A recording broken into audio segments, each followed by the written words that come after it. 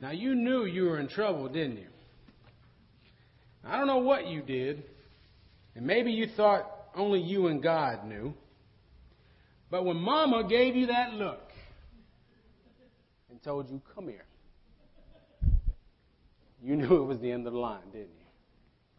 And then she looked at you and she told you, go get me a switch. Oh, no. Never happened to me, though, right? I've just heard stories from other people. And don't you come back with no little itty-bitty switch, because then I'm going to have to go get my own switch, and then it's really going to be on, isn't it? Brothers and sisters, let me tell you that really has nothing to do with what we're talking about today. I just wanted to see which one of you got in the most trouble as a kid. By the way, some of you were kind of squirming around, kind of remembering, I can tell. But actually, it does kind of introduce what we're talking about today. Complete this sentence for me. God is love. God is good. God is great. God is merciful. God is holy, forgiving. God is just. Jesus is meek and mild. And Jesus turns the other cheek. Except for that one time in the temple, right? This story about Jesus coming to the temple and doing what he did that day really has a way of messing up some of the ideas many people have about who and what Jesus is and was. And we try to make excuses for Jesus. Well, he wasn't really mad, and he wasn't really knocking. He accidentally knocked the tables over. No, he didn't. Jesus was mad. So instead of trying to, figure out excuses, how about we figure out why he was so mad and maybe what that has to do with us? How about that? Okay, that's what we're going to do today. So in order to do that, I need you to go back with me just a little bit, just a few years, right? The people of God had just receiving the 10 Commandments, right? Or the 10 words, as they're known, because of the way they're written in Hebrew. 10 words. Now, especially working with youth over the years, people have this idea about the Christian faith and the 10 Commandments, nothing but a bunch of rules telling me what I can't do and I can't have no fun. And it's so, the 10 Commandments, more rules, more burdens. And really, I don't think that's what it's about at all. God wanted God's people to be in a relationship with Him. And God wanted that so bad that He showed the people how to do it. 10 Commandments. So the 10 Commandments aren't about, ball and chain, oh yes, master, and, oh golly. Save that for all the marriage jokes, okay?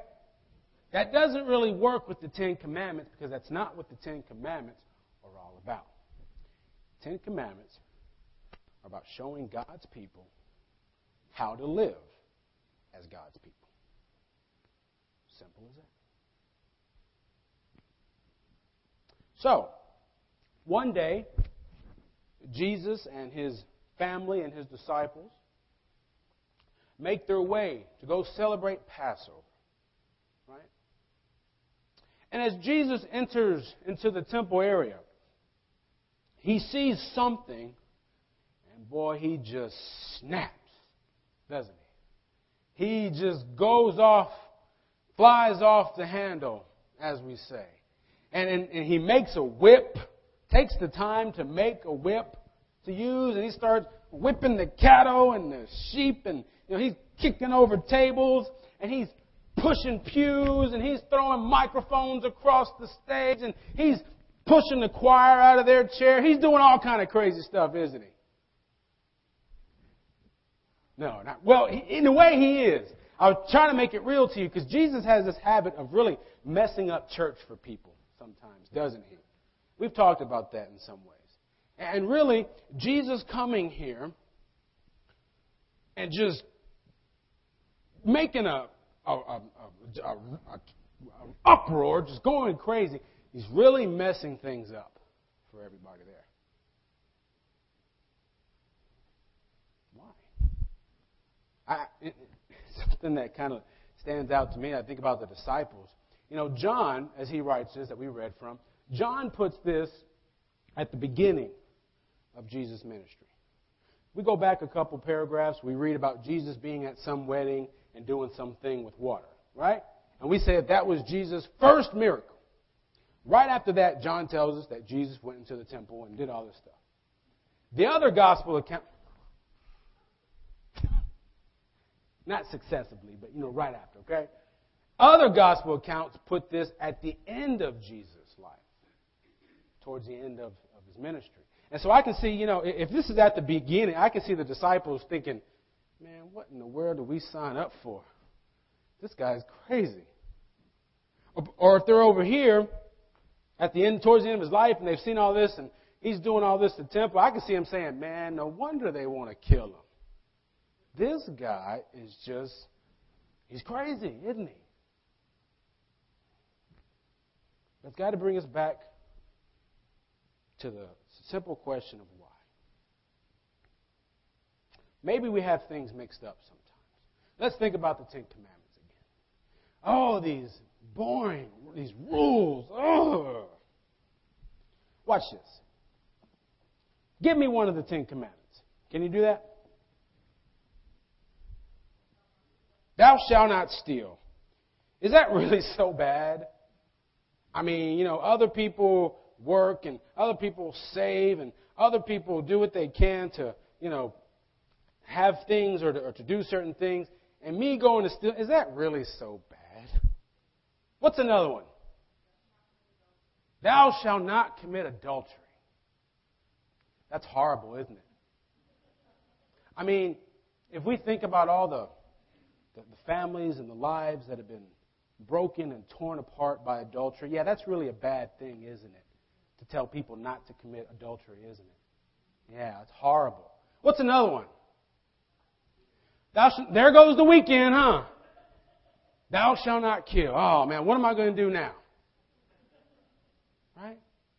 Again, God's way of telling God's people how to be God's people.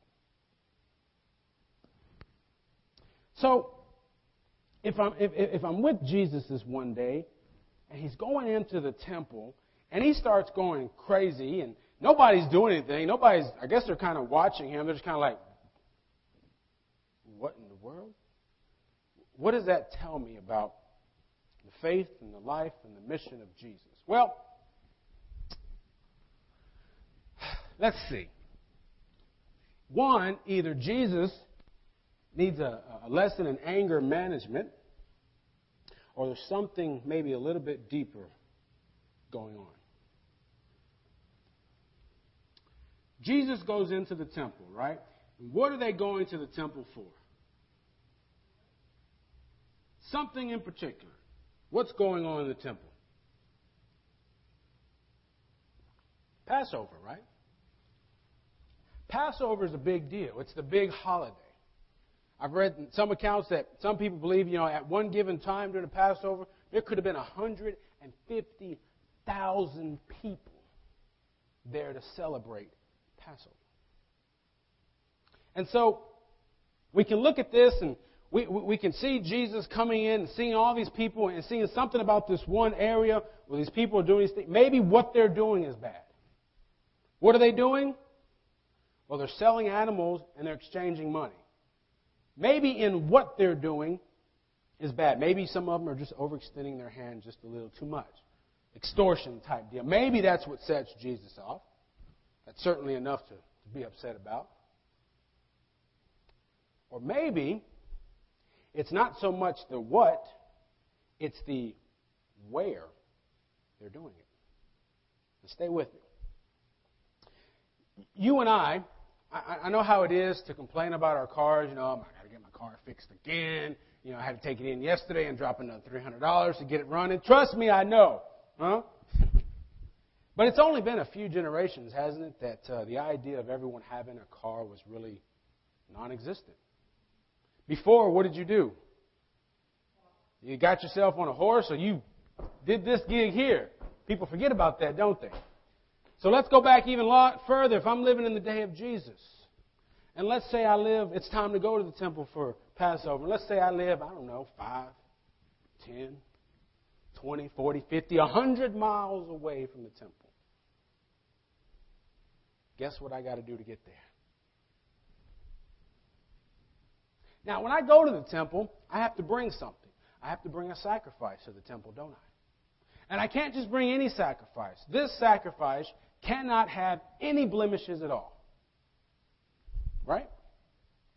Now, 30, 40, 50, 100-mile journey, that might do a lot to me. It might also make this nice, pretty, unblemished sacrifice a little blemished by the time we get done.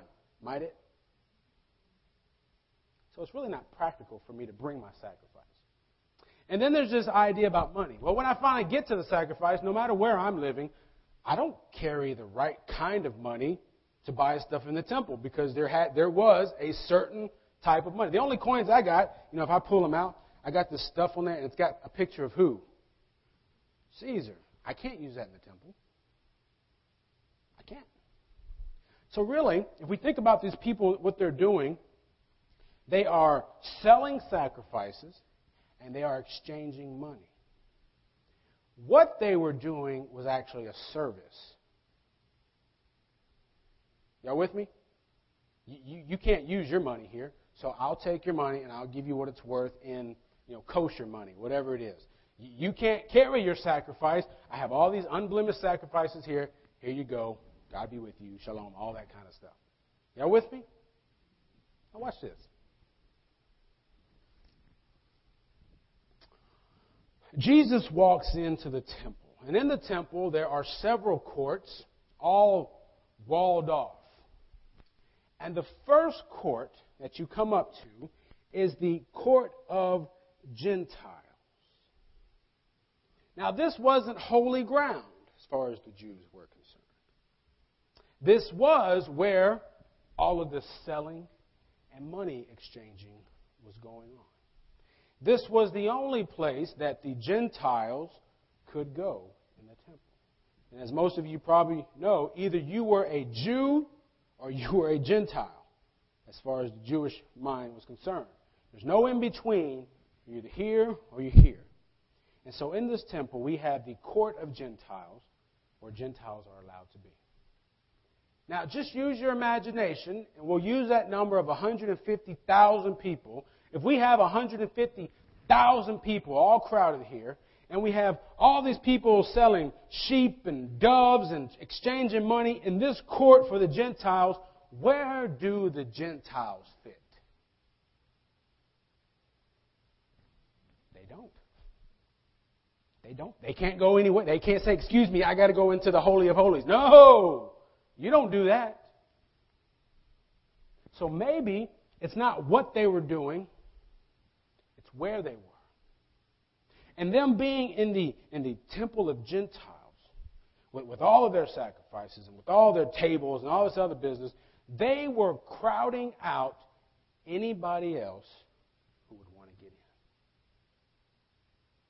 in. Maybe that's what ticked Jesus off.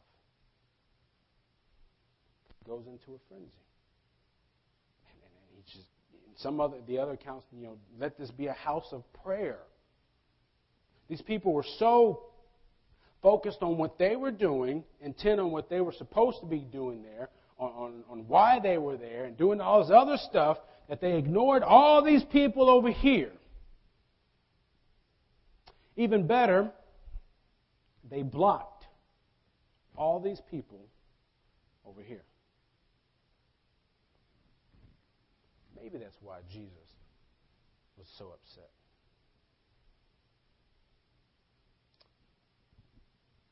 One of the 10 Commandments that really used to just, I didn't get it. It bothered me, actually. Has God ever bothered you? God bothered me one time. Look at these 10 commandments. I'm going to read. You can probably even finish it for me. Verse 5 of Exodus 20 says, "You shall not bow down to them, your idols, or worship them. For I, the Lord your God, am a" what? I can't tell you how mad that used to make me feel. Jealousy that's a human emotion, isn't it? I don't know, that's got a lot of pride in it. Why would I want to serve a God who's jealous? Repeat after me. Why is God jealous of me? He's not. Get over yourself.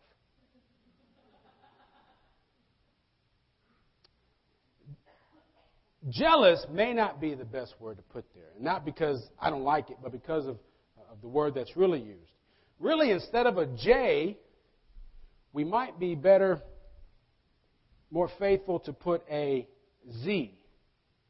And then what would God be? Now watch this. His disciples remember that it was written, "Zeal for your house will consume me." Zeal. Passion, right? What other words could you use? Zeal, passion, just outright desire for something. God has a zeal for His people to know that He loves them. God has a zeal for His people to know how to live in relationship with Him. And so it's no wonder then that maybe Jesus was so upset when He saw all these people concerned with their own business, going about their own thing, worried about whatever they were worried about, and blocking everybody else from knowing the same thing. Of course Jesus was mad.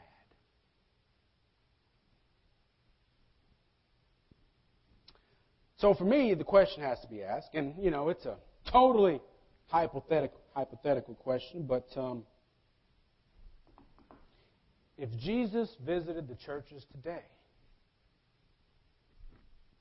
would He still be angry?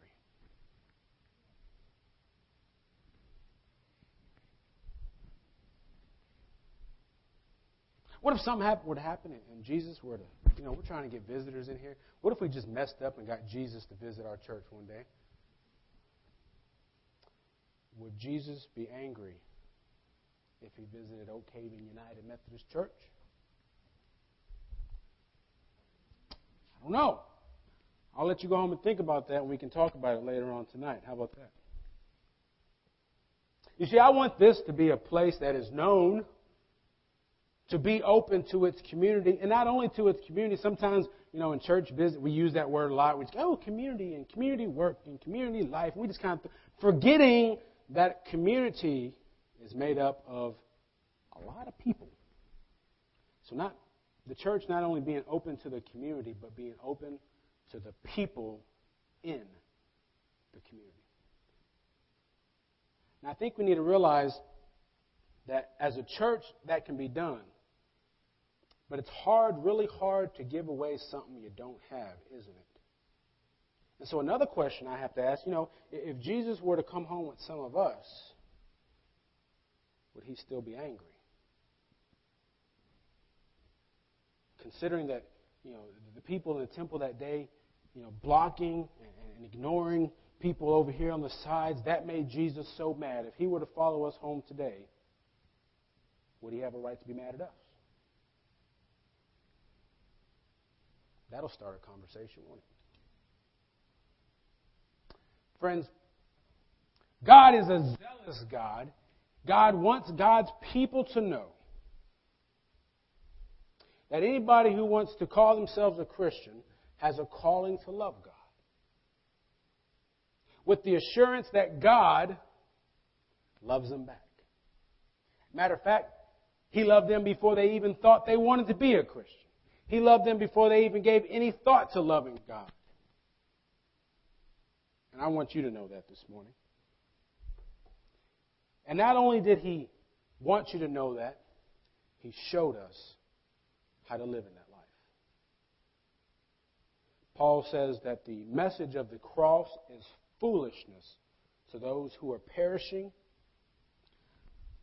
but it is to those of us who are saved, it is the power of God.